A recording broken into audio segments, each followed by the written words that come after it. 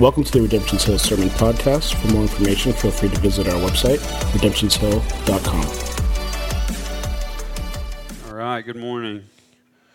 It's good to see you. So we just finished our series over the book of 1 John together. It was actually 1 John version 2.0 from us since we preached that several years ago. So we just finished that, and then we will be moving into the Old Testament book of Nehemiah pretty soon together as well, but we're kind of stuck in the in-between phase right now. We're going to go over a couple standalone messages to kind of speak into some things that God's put on our heart before we get to Nehemiah, and possibly that'll help us to kind of set up Nehemiah to do some more work inside of us. So this week, the first kind of in-between message is going to put us in what is called the parable of the soils, or you may have heard it called the parable of the seed and the sower together. That's where we're going to be for today. Now, if you've been around church for quite a while, this parable is probably not very new to you. My hope for you is that you would hear it in maybe a fresh way, that you wouldn't think, well, I've attained everything, but maybe in a fresh way, this parable would speak to your heart. And if you haven't heard this parable before, no worries, you will today. And my hope for you is really the exact same, that God would speak to you through this parable, no matter if you've heard it a million times or no time. So a parable is really just this. It is a simple story or illustration that contains in it a spiritual lesson about the kingdom of God or following Jesus. And Jesus was really fond of parables and hyperbole. Like, he used both of those quite often. Now these parables, that he loved them because they were relatable, right? They could connect to a large group of people, but they were also impactful. Right, so he could kind of create a story or scenario that would be relevant to the listeners, and when they hear it, it creates one of those "I know, right" moments. Right, somebody says something, "Oh, I know, right?" You connect to it. So you hear about a Facebook overshare, and you're like, "Yeah, weird, I know, right?" Like that kind of connection. Or maybe in Columbia, you hear about going to the magic tree and a family going to do that, and they're like, "Oh, it was so much fun." You're like, "I know, right?" It's these kind of stories that, for the most part, we're clued in upon. And we kind of understand what's going on in there. But inside these stories, there's going to be a deeper kingdom of God, spiritual kind of thing that we need to grasp a hold of. So the way I've thought of it this week is a parable for Jesus is really using an I know, right, to get to an aha moment, to kind of help us in our spiritual walk. So this parable that we're going through of the soils is a parable repeated in all three synoptic gospels. So you're going to find it in Matthew, Mark, and Luke. Everybody kind of wanted their chance at it. And the way I think of it is God saw it important enough that he wanted it in his holy word, not once, not twice, but 3 times. If God wanted it in his word 3 times, then I think that probably means for us there should be a sense, man, I should probably listen to this. I should probably kind of wonder what he wanted me to grasp out of that. So that's the heart posture I hope that we have today, is that we would ask, okay, what does this parable have for me today? What does it speak to me today? Because if it's in all of these Gospels, it's probably this thing that we're supposed to go back to multiple times and kind of have a reoccurring understanding of what Jesus was saying here. So as we do, as we ask, what does this parable have for me? Just know that it definitely will have something for you. There are a host of texts all over the Bible that speak to those teaching or those preaching, people doing what I'm doing right now. And when you look at those texts, they can be a little bit intimidating and frightening if you look at them and you actually believe that what they say is true. But they say things like, be super careful, preacher, how you preach. Be super careful, teacher, how you teach. And even deeper than that, be super careful why you preach. So be careful what you say, and be careful your motivations of why you say it, meaning there are going to be people who preach with motives that are not biblical. Some people preach to make money. You can find this everywhere you look. They want to fleece the flock and pad their wallets. I jokingly call these Jets for Jesus preachers. They always want money, and they want to get people to sow into what they're doing. Other preachers preach out of their identity issues. I just want people to like me. Other preachers preach out of kingdom building. I just want to preach in order to get a bigger voice, a bigger platform, a bigger following, not necessarily to build the kingdom of God. These motives are all over the place, and the Bible speaks to these motives all over the place, and it also says that it would be better for a person not to preach than to preach with these bad motives. If we connect one of Jesus' words to this, it can be quite terrifying. It says, you can connect this, it would be better off if a person would tie a rock around their neck and jump into the ocean than if they preach like that, than if they led people astray, than if their motives were poor, because God is very serious about his children and how they're led and fed. This is why James just says straight up, not many of you should preach. Not many of you should teach, right? So these verses are everywhere. They're warnings for preachers. They're warnings for teachers. But what we need to understand is in this text, what we find is something else. We find a warning for the hearer. It's a warning about what we're doing here, about how we listen, about how our hearts are prepared to hear God's word in a formative way. And it really begins to open up that there's kind of some real cause and effect things to not listening well or allowing your heart to be in a spot where you can hear well the truth of God. This is why Jesus says himself, for those who have ears, let them hear. Hey, pay attention because there's going to be something important here, he's saying. It'll affect, the way that you hear will affect what Jesus wants to tell you is your fruitfulness.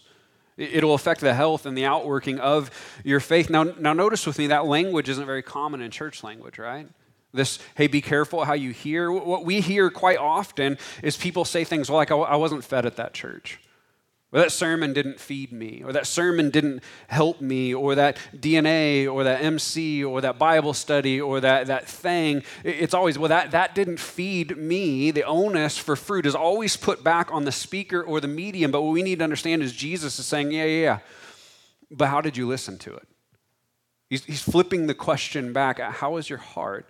How were your ears? Were you in a place that was even able to hear truth at the moment? Or were you not? We must hold speakers and sermons and studies to a very clear gospel standard. The preacher or teacher never gets to pass the buck, but Jesus wants us to understand that the standard for hearing needs to be high as well. Are you following me, or are we already lost? One head nod. All right, we'll just keep going. Now, in this listening well, what we want to understand is listening well is not a matter of losing your salvation. It's not a matter of listen well or God will smite you. What Jesus is saying is if we don't learn to listen well or have our hearts in a posture where we can listen well, we won't be fruitful. We will not produce the fruit that we are meant to in Jesus. And what that does is it raises the bar of what we're doing here. We need to listen well. It raises the bar of whenever we teach, whenever we gather, it raises the bar of how am I listening, because how I listen will be a major factor and kind of the fruitfulness that my faith is going to experience after that. So the question on a lead-in is really, have you thought about your readiness to hear before? Have you considered the rhythms of your life and how they could possibly affect your heart to whether you can or cannot hear the truth of God in the moment? Have you considered what's happening in your heart and how that affects the way that it can receive truth for your own good? This is the text will be in Mark chapter 4, verses 1 through 9. And I'll go ahead and read this. We're going to skip a couple verses in the middle. Feel free to go back and listen and read that later if you want. But at verse 1, again, he began to teach beside the sea. This is Jesus. And a very large crowd gathered about him, so that he got into a boat and sat in it on the sea, and the whole crowd was beside the sea on the land. And he was teaching them many things in parables, and in his teaching he said to them, listen, behold, a sower went out to sow. And as he sowed, some seed fell along the path, and the birds came and they devoured it. Other seed fell on the rocky ground where it did not have much soil, and immediately it sprung up, since it had no depth of soil. And when the sun rose, it scorched, and since it had no root, it withered away. Other seed fell among the thorns, and the thorns grew up, and they choked it out, and it yielded no grain. And other seeds fell into good soil and produced grain, growing up and increasing and yielding 30-fold and 60-fold and 100-fold. And he said, he who has ears to hear, let him hear. Skip down to verse 13. And he said to them, again, this is Jesus. He's talking to his disciples. Do you understand this parable? It'd be a little intimidating if Jesus looks at you and said that, right? Do you get this? How then will you understand all the parables? The sower sows the word. And these are the ones along the path where the word is sown. When they hear, Satan immediately comes and he takes away the word that is sown in them. Verse 16, and these are those, the ones sown on rocky ground, the ones who, when they hear the word, they immediately receive it with joy, but they have no root in themselves, but endure for a while. Then when tribulation or persecution arises on the account of the world, immediately they fall away. And others are the ones sown among thorns. These are those who hear the word, but the cares of the world, the deceitfulness of riches, and the desires for other things enter in, and they choke out the word, and it proves unfruitful. But those that were sown on the good soil are the ones who hear the word and accept it and bear fruit 30-fold, 60-fold, and 100-fold. Now, this parable is powerful, but it unfolds in a way like I kind of imagine the way I think this may have happened, and it makes me laugh a little bit. Right, Jesus is teaching, he's spreading the gospel. There's a massive crowd, so much so that Jesus is like, hey, I better get on this boat so I can kind of spread out the message. He's speaking the word of the kingdom of the God to the people. The disciples are hearing him, and they're kind of learning how to share this same gospel. They're still in this formation phase. And then it happens. Jesus delivers the message about the soil, the parable to the soil of a large crowd. And I imagine the disciples sitting back, listening intently, right? They're probably on the boat too, and Jesus is speaking. Everybody can see him. They're like, yep, amen, yep, right? Nodding along. And then Jesus finishes the sermon of the parable, and the crowd kind of thins out, and Jesus begins to debrief with them over it, going, hey, what do you guys think? What did you get out of that?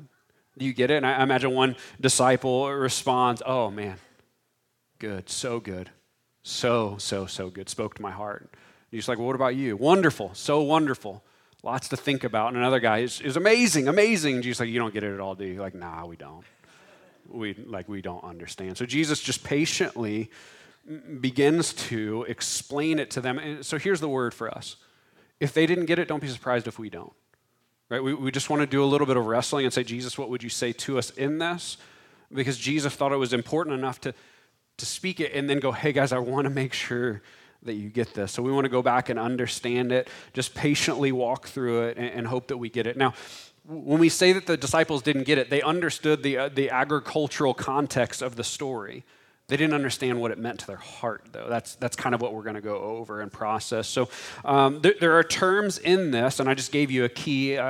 Anthony, if you'll pop up that slide that just has the multiple words on it, here's a key to just help us understand. We want to cut through all the mess, make sure we understand the terms so that we can dive in and understand what is happening. The terms in the story of the parable that are important are the sower. Christ is the sower, or anyone who comes after him who shares the message of the kingdom of God.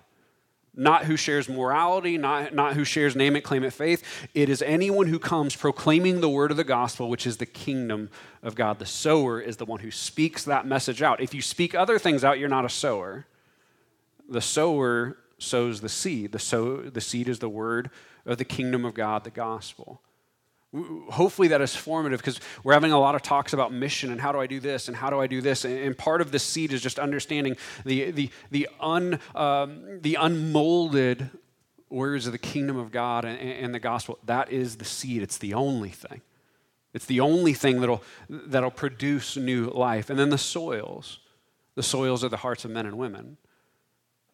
The hearts, right? The seed, the gospel is planted in the hearts of men and women. And then it says the birds in here is going to be satanic or demonic opposition. It's going to be the evil in the world, the pull of the enemy. And the thorns are the worry and deceit of the world, whether it be wealth or distraction or any of the things, the shiny things out in the world that we're trying to kind of get our hands on. These are the terms. So the text opens up, and Jesus, he kind of opens it in a way that I hadn't really paid very much attention to this until this reading. But he says emphatically, listen, and then behold. Right? That's weird. Listen, behold. You're like, oh, okay. It's interesting wording, and it's almost as if Jesus does this like, hey, pay attention to me right now. Watch what I'm doing. Zone in, because what I'm about to say is a really big deal. So everyone's like, okay, I'm listening. And he goes, a sower went out to sow. You're like, oh, okay. It's a weird thing to maybe draw our attention to, but as we understand the parable more, we'll understand why he's saying, hey, please pay attention to this. This whole parable revolves around the idea of new life and fruit. New life and new fruit. When a seed is put into the ground by a sower or a farmer, it's done for one reason and one reason alone. It's not a savings plan that they're hoping it'll be there in 25 years. There's one reason. They put it into the ground to yield new life in the very next season that is coming. So life will sprout out where life was not before. This is Jesus saying, hey, listen, behold. And he says it with such fervor in this text because he wanted us to slow down. In Christ, there has come an agent for the first time who will sow a seed that will bring new life. The whole world promises you new life, and they cannot give it. The seed that will finally give you new life is here. He's going, please understand, everything that you're looking for is here now. This statement should invoke worship from our hearts. Without a sower coming, without Jesus stepping into the field by coming down into creation, there would be no way for the soil, our hearts, to bear any fruit. Nothing good would come or transforming would come out of our lives without Jesus coming as the sower. The soil would not produce any harvest of fruit without Jesus. So he's saying, behold, please get this. The sower has come. And he's come with the seed, which is the word of the kingdom, the gospel. What we need to understand theologically is Jesus is not only speaking the seed, Jesus is the seed. Why? Because Jesus gets put in the ground, and it's only through that and then his resurrection and believing in that we have new life. It's the only way for life to come. That's why he's so, hey, listen, please grasp a hold of this. I'm not giving you best practices that may or may not make your life more stressful. I'm telling you the only place you'll find life is right here. So behold and listen, because everything's going to tell you it'll give you this, and none of it will but me. There's several side sermons that can be preached here. We don't want to grab too far into them. But Jesus is showing us without the sower there is no fruit, and without the seed there is no fruit either. Jesus is the first missionary, and that's why we become missionaries after, because without going out like he did, there will be no growth in us and there will be no new life in other people. Workers are needed in the field because the harvest is plentiful. They come with one message, though. Now, we want to focus on his primary point, though. Hear this. He's wanting us to see that the very same seed, the same gospel, can be planted in different soils, different hearts, and have vastly different results. Are you getting that? It's not different gospels. The exact same seed can be placed in different hearts, and there's going to be vastly different results depending on the heart that the seed comes into. The point is, the condition of your heart and mind as it hears the gospel will greatly affect the fruitfulness that will come out of it. The condition of our heart has a whole lot to do and is directly correlated to the fruit that will come out of our life. What Jesus is asking for us to consider, you and me both, is your heart primed in such a way where the seed can grow, or is it not? Is your heart at a spot where you could have a harvest or not, of new life, of joy and transformation or not? So we kind of get a little bit confused theologically at times about what does what and how things work, but we cannot fix ourselves alone. The soil parable is not, hey, fix everything in your life so that you can be better. That's not kind of what they're saying here. We cannot fix ourselves by ourselves. We cannot control all the outcomes of our life. We can't even handle we can't even control the peaks and valleys of our faith, right? We wish we could, but we can't. But there are things that we can control and that we can actually change. And a huge one is the ripeness of our heart to be able to hear the seed of the gospel. So Jesus will lay out 3 common ways that the heart can be set up for a bad harvest. Here's 3 things that all of us can fall into to where it can kind of smash the hearer's ability to be able to hear and grow in the gospel. Again, his point isn't to condemn us. He isn't trying to be harsh and saying, hey, suck it up, get better at life. His desire is simply for us to hear this, be aware of this, listen to the Spirit if the Spirit speaks to us, and maybe consider whether he's trying to help us become more fertile soil. He's not telling you to earn your place. He's trying to tell you, be mindful of your heart, because maybe you have more control of that than you've ever realized. And that maybe if our hearts were in a different spot than where they are now, maybe the next season will be the most fruitful season that we'll ever have. And again, that's not having anything to do with money. The 3 soils that don't produce the harvest that is bountiful and lasting in the text, they are what Jesus calls the soil along the path, right? That's the number 1. And then there's the soil full of rocks. That's number 2. And then there's the soil among the thorns. That's number 3. And then there's the good soil. And some people consider the good soil to be one soil, and then the 30, 60, and 100 to be other good soil.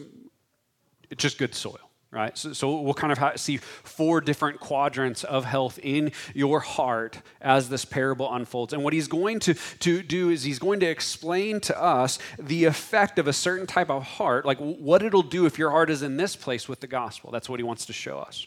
What will happen in the here and the now if your heart is in this place and here's the gospel. He's going to say, hey, it's going to go like this for you, so be mindful. The very first one that he begins to explain that about is the soil along the path. I enjoy mountain biking quite a bit. So often we're on what is called single trail. It's these trails cut into the woods. If you've been out to Rockbridge State Park, you've seen those. They are paths that are formed either by machines or us just walking over and over and over and over certain land, and the soil gets so packed down that a path is formed. Right? It is hard ground. It is packed ground. And what Jesus is saying is if your heart is like a path, if it is this beaten down, if it is this hard at the moment, it's going to be impossible for the seed to get deep enough in there for it to produce any type of harvest. This is why he says, and these are the ones along the path where the word is sown. When they hear them, notice Satan immediately comes and takes away the word that is sown in them. This is when Jesus explained it. He called it the first time the birds. This type of hearer is the one that responds indifferently to what is preached or the gospel or what is taught. It's not necessarily a malicious response. It is just an indifferent response. Okay. How'd that word affect you? Fine. They may hear and they may listen, but they understand nothing at a level that actually kind of works in or changes the heart. This human heart, hear me, is so pounded down and beaten down by a steady traffic of sin that it's become like spiritual concrete. It's impervious. It is insensitive. It cannot grow fruit. The gospel cannot get into it. And Jesus says the bird, Satan, comes and steals it. So the word is preached, and the heart just kind of, and doesn't do anything with it, and the enemy just pulls it away. This is the type of heart, the type of soil, that it doesn't matter how fire of a sermon someone were to give or how thick the Holy Spirit is in the room while it's working, they are just unaffected. They're there to be there, not to be changed, not to worship. They're just there to just pass the time. Now I have to press this because what we can normally do is we can hear this and we're like, oh yeah, man, I know a couple people like that. This is not meant to be the worst of the worst person that you can think of. They're not the only one at risk of being hardened soil. Hear me, you're at risk of it, and so am I. The deceitfulness of sin, when we get into a pattern of sin and we begin to just kind of accept it, when you participate in it and don't repent of it, will harden your heart. You can see this all through the Old Testament, even in Deuteronomy, when God's laying out commands and then saying, hey, don't take things from Egypt, and don't gather a king that'll have many wives and many horses and all these things. He's saying, hey, be careful of all this stuff because it'll harden your heart. This hardening of the heart is all over the word. When we begin to experience and walk in sin, even when it's what we consider like low level, culturally accepted, just not that big of a deal sin, Jesus is saying, hey, you think it's not a big deal, and it may not burn your whole life down right now, but it will harden your heart. It'll callous over your soul to where the gospel can't get into where it's supposed to be, and you can't grow. We can tend to think that our hearts only can get hardened with those bad sins, right? Cheaters. Their hearts hardened. Murderers, their hearts hardened. Thieves, their hearts hardened. Your opposite version of the political aisle, their hearts hardened. Sin that will form a path in your heart are white lies. Sin that will form a path in your heart is exaggeration or over brashness when you speak. Sin that can form a hard path in your heart is frustration or bitterness that's just let simmer a little bit too long. Sin that can cause a hard path in your heart is just indifference. What are other ones? Watching shows with a little bit too much skin. Oh, it's on just a regular cable. It's just on Netflix, no big deal. That'll harden your heart. Themes, shows, engagements with these patterns that are what John called antichrist. They're going against God. They will harden your heart if you're not careful. Even socially acceptable sins will pound your heart into a hard, calloused place. Fruit will not grow in a hardened and unrepentant heart. Hear this, please. It doesn't matter what the sin is. It doesn't even matter if the sin is one that you're going, I think God's fine with it. It will pound your heart into a hard spot. The question that maybe we should wrestle with is the Holy Spirit showing you lately that maybe the path of your heart needs to be tilled up a little bit? Maybe a certain sinful proclivity is just like all of a sudden it's like, it's just kind of gotten out of control. And you're like, I don't even know how this happened. And the Holy Spirit is drawing you, saying, hey man, you shouldn't be doing that. You shouldn't be doing that. Maybe you understand that the Holy Spirit is saying, I love you. Your heart is getting hardened. Please walk away. Maybe you begin to see maybe elements of a hardened path heart in you. Pray and ask the Holy Spirit, help soften me. Please help till up the hard ground of the heart, because again, an unrepentant heart or a heart that just kind of walks laissez-faire in sin will be hardened and you won't bear fruit there. We're so worried of, will this send me to hell? And that's the wrong question. The question is, what will happen in my heart if I keep rolling down that direction? The Holy Spirit may be pulling some of us. If it is, man, I hope you don't walk away without acknowledging that or dealing with that. The second soil is the soil of the rocky ground, where seed may penetrate. It's not like the path. It can actually penetrate some, and it produces a plant that sprouts up quickly, and there's signs of life. And the rocks below the soil, though, just cause a situation where the roots can't go deep enough to make it strong. So when a non-optimal situation comes, that seed will end up dying. Right? So the seed can get in there, it starts sprouting up, but then just a bad condition, it can't handle it. We experienced this in our backyard. The wonderful guys who graded our backyard put like 0.2 centimeters of fresh dirt on top of clay and rock. Right? So when they seeded it, the grass sprouted up. We're like, look, a yard, woo! And then a hot summer came and it all died. All of it died. Why? Because there was no root system. It looked good. It showed the signs of grass. It was green. We still had to mow it, and then it was gone. Jesus explains this is the person who quickly accepts the word. They get pumped up about it. They seem like, man, wow, look at how fast they're excited about the word, and they seem to get pumped up really quick, and this faith seems to pop up quickly out of their excitement, but then trial comes or temptation comes, and that person drops the word faster than they picked it up at the beginning. This is a person or a heart who in the moment their faith is more enthusiastic than deep. It's super excited and really shallow. This is the heart that doesn't count the cost of following Jesus. A heart that's no longer broken over sin or has never become broken over sin. It's just really excited about Jesus until it's not. This is why we should be aware of conversions that are all smiles and nothing else. This is why we should not ever, it's not our job to like fake real, but we should be wary of someone who is converted when there is no repentance. When it's all high fives and no humility, there might be a problem there. Why? Because that heart will not be able to withstand hardship. When the certain temptation or the certain trial comes for that specific heart, they will be out because the root system is not deep. The gospel hasn't been able to go deep enough to do the work to be able to sustain it. Where have we seen this in our church? Two most common ways is we see it with people who love Jesus until they get a new boyfriend or girlfriend. Then all of a sudden the temptation that presents walks them a different direction. We see this in a person they just want community and not Jesus until there's like some real life that happens in the community and then they're out. We see this as well quite often in the person who wants Jesus until they start making money. They're super, super excited until they're super, super not.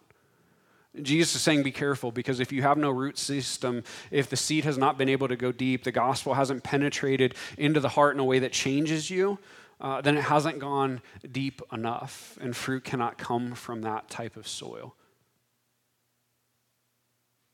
Here's what I think Jesus would say to us about this right here and right now.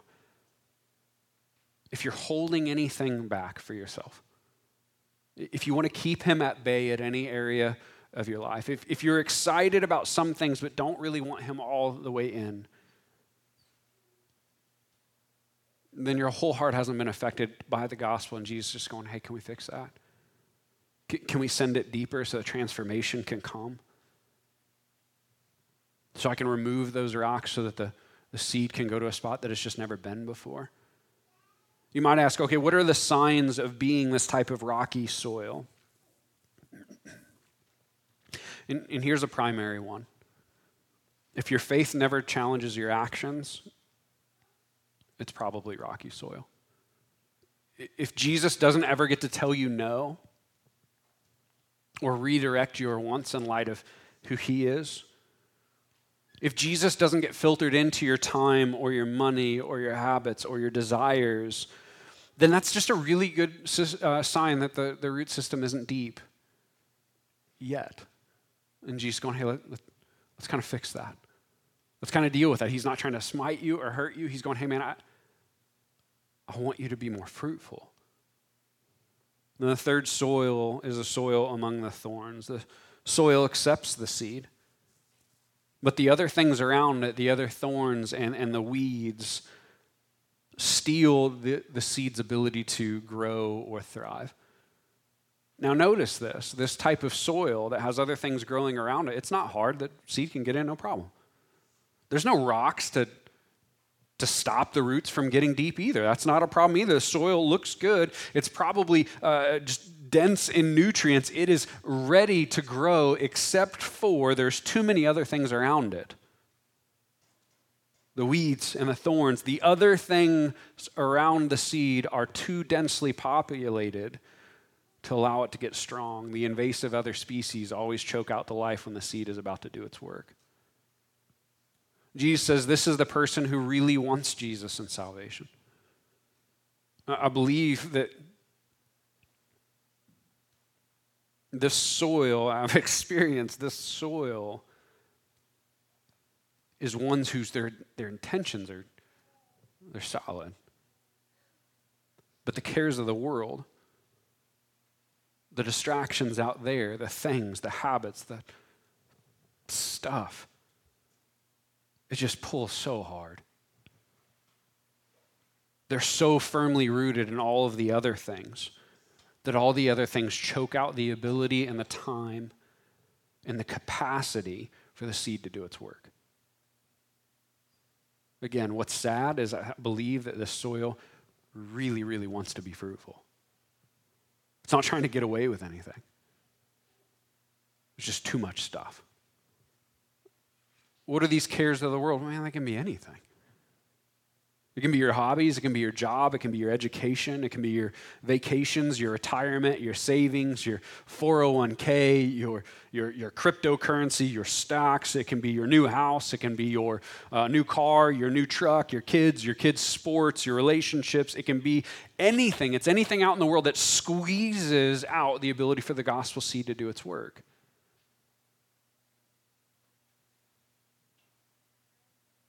The common mindset. How do we know if we're at risk of becoming thorny soil? The pervasive saying of this type of soil is this: I'm so busy. I don't have time. It wants to, but the echo that keeps going is, no margin, no time. I just can't slow down right now. I want to. My next season, my next time, when I get sleep because my kid's older, or when I get this other job, or when I finish school, or this happens, my job is so busy right now, I just don't have time. That's the thing that constantly comes out of the soil that has too many thorns in it. What ends up happening, remember I said this heart means well. So what happens? This heart ends up prioritizing working for Jesus rather than ever being with him. Does that make sense? Because they're so busy, when their faith is participated in, they become a slave. I just got to work, I got to do. But then the Mary and Martha thing, can you just sit? Can you have your heart worked in?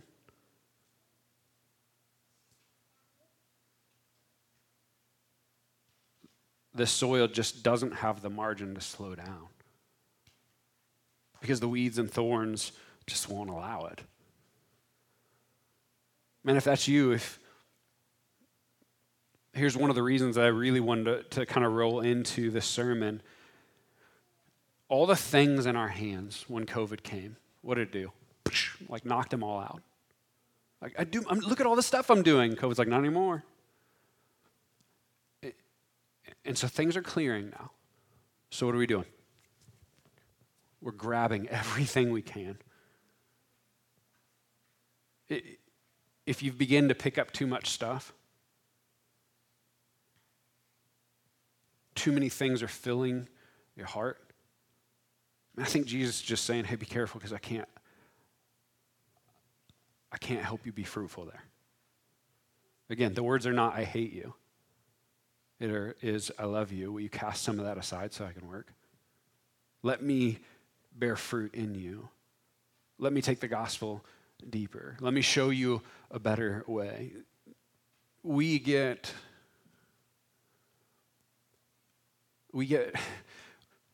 tricked a little bit. I think what Jesus would say to our modern Western hearts is you don't have to be that hurried. You don't have to be that distracted. But you don't have to. The world screams you do. But again, remember, Jesus sets the captive free. He doesn't put you into the prison cell. He opens the gates. So you don't have to do that. Jesus can begin helping pull the weeds if you ask him for help in it and if you need it. Something that still weighs on me is a book that me and several people read before the pandemic, which timing is still just so interesting. It's called The Ruthless Elimination of Hurry.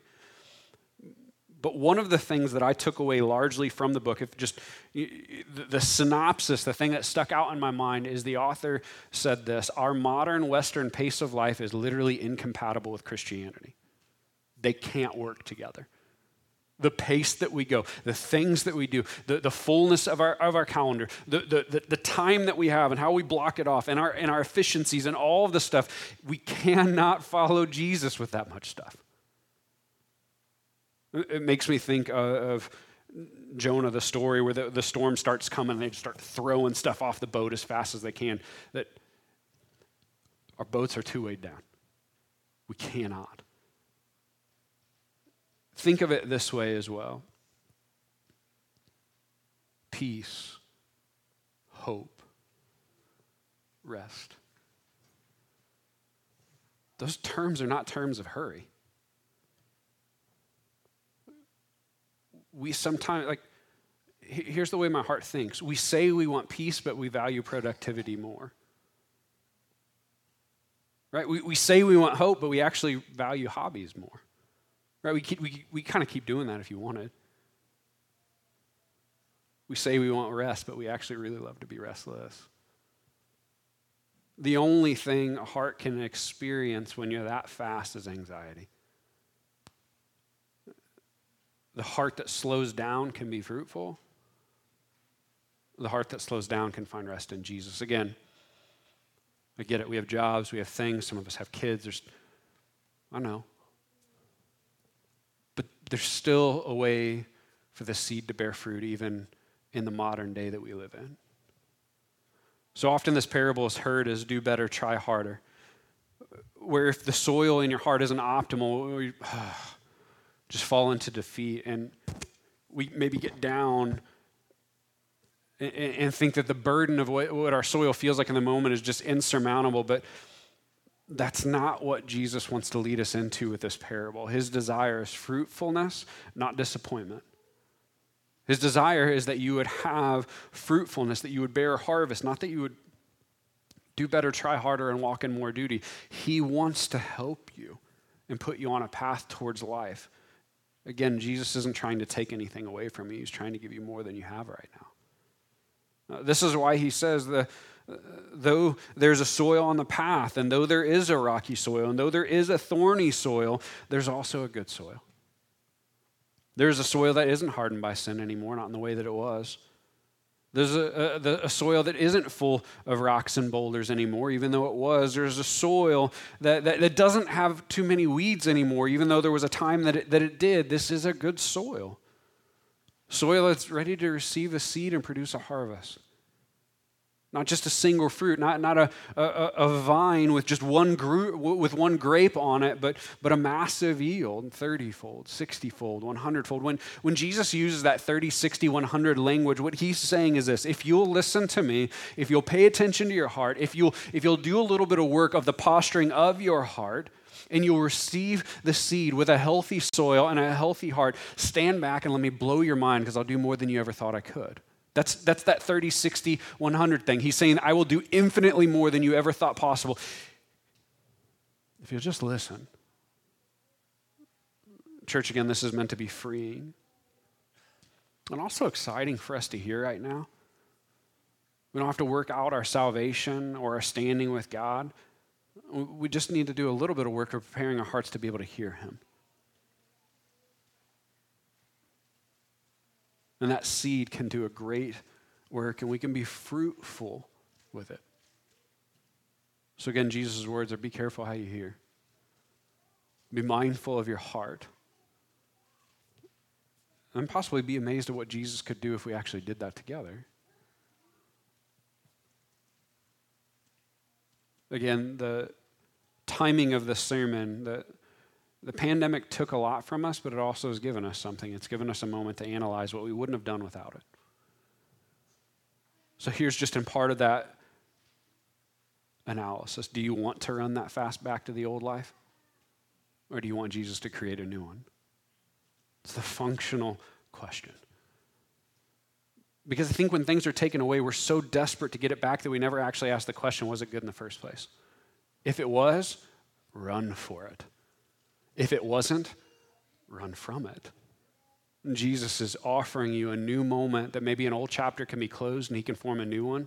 And there could be way more fruit in your heart than you ever thought possible. Our hope is in this. God, renew us. God, draw us near. God, help put your gospel into a deeper spot where we can be amazed by you.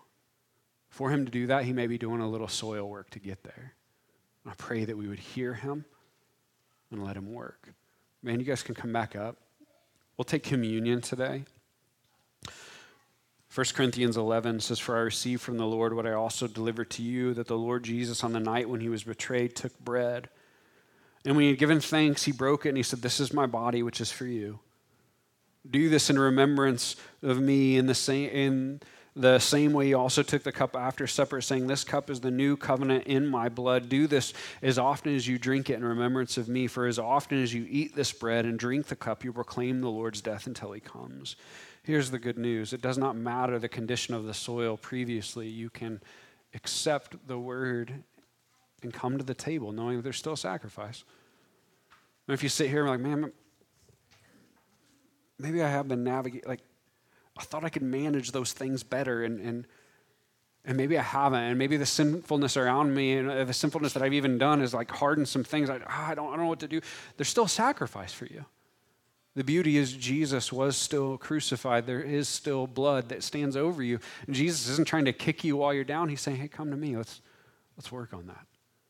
I pray as you take, no matter where you are, if the gospel hasn't gone deep enough, or maybe there's just too much stuff on your table, that you would be encouraged in Christ and let him minister to your heart. I hope that he would. I hope that you would receive in gladness. And I'll just openly admit, my soul needs work too. What if God did work in all of our hearts? And we were just more fruitful in the next season than we were in the past, and we saw Jesus made much of. I'd be super excited to see what that looked like. And I pray that you would as well. Would you stand with me? God, I'll pray that you help us.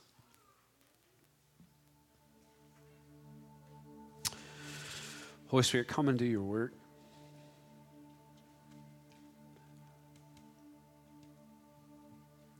I pray for each heart that maybe feels overly burdened or beaten down, that Holy Spirit, you would show it a fresh picture of the cross. Jesus has taken the punishment so we don't have to punish ourselves. I pray for no matter what position our heart is today, God, would you minister to us? Holy Spirit, would you speak? I pray if you have made our heart into good soil, that you would unlock worship. Thank you. Father, there are brothers and sisters here that you've done a good work in, and they've gone from maybe thorny soil to 30, 60, 100-fold soil, and we thank you for that. We don't always have to beat ourselves. Thank you, Lord, for the work that you've done. May we worship appropriately where needed, and may we have the humility to listen to you and let you work if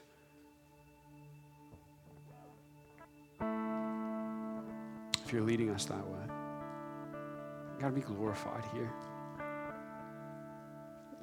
I pray that you're glorified more in what we do. And Lord, I would just ask you, help us. Help us to be fruitful in you. Help us to have a harvest of joy in you.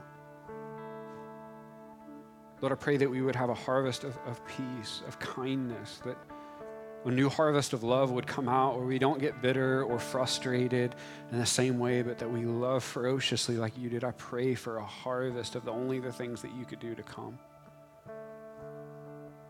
Come and do your work.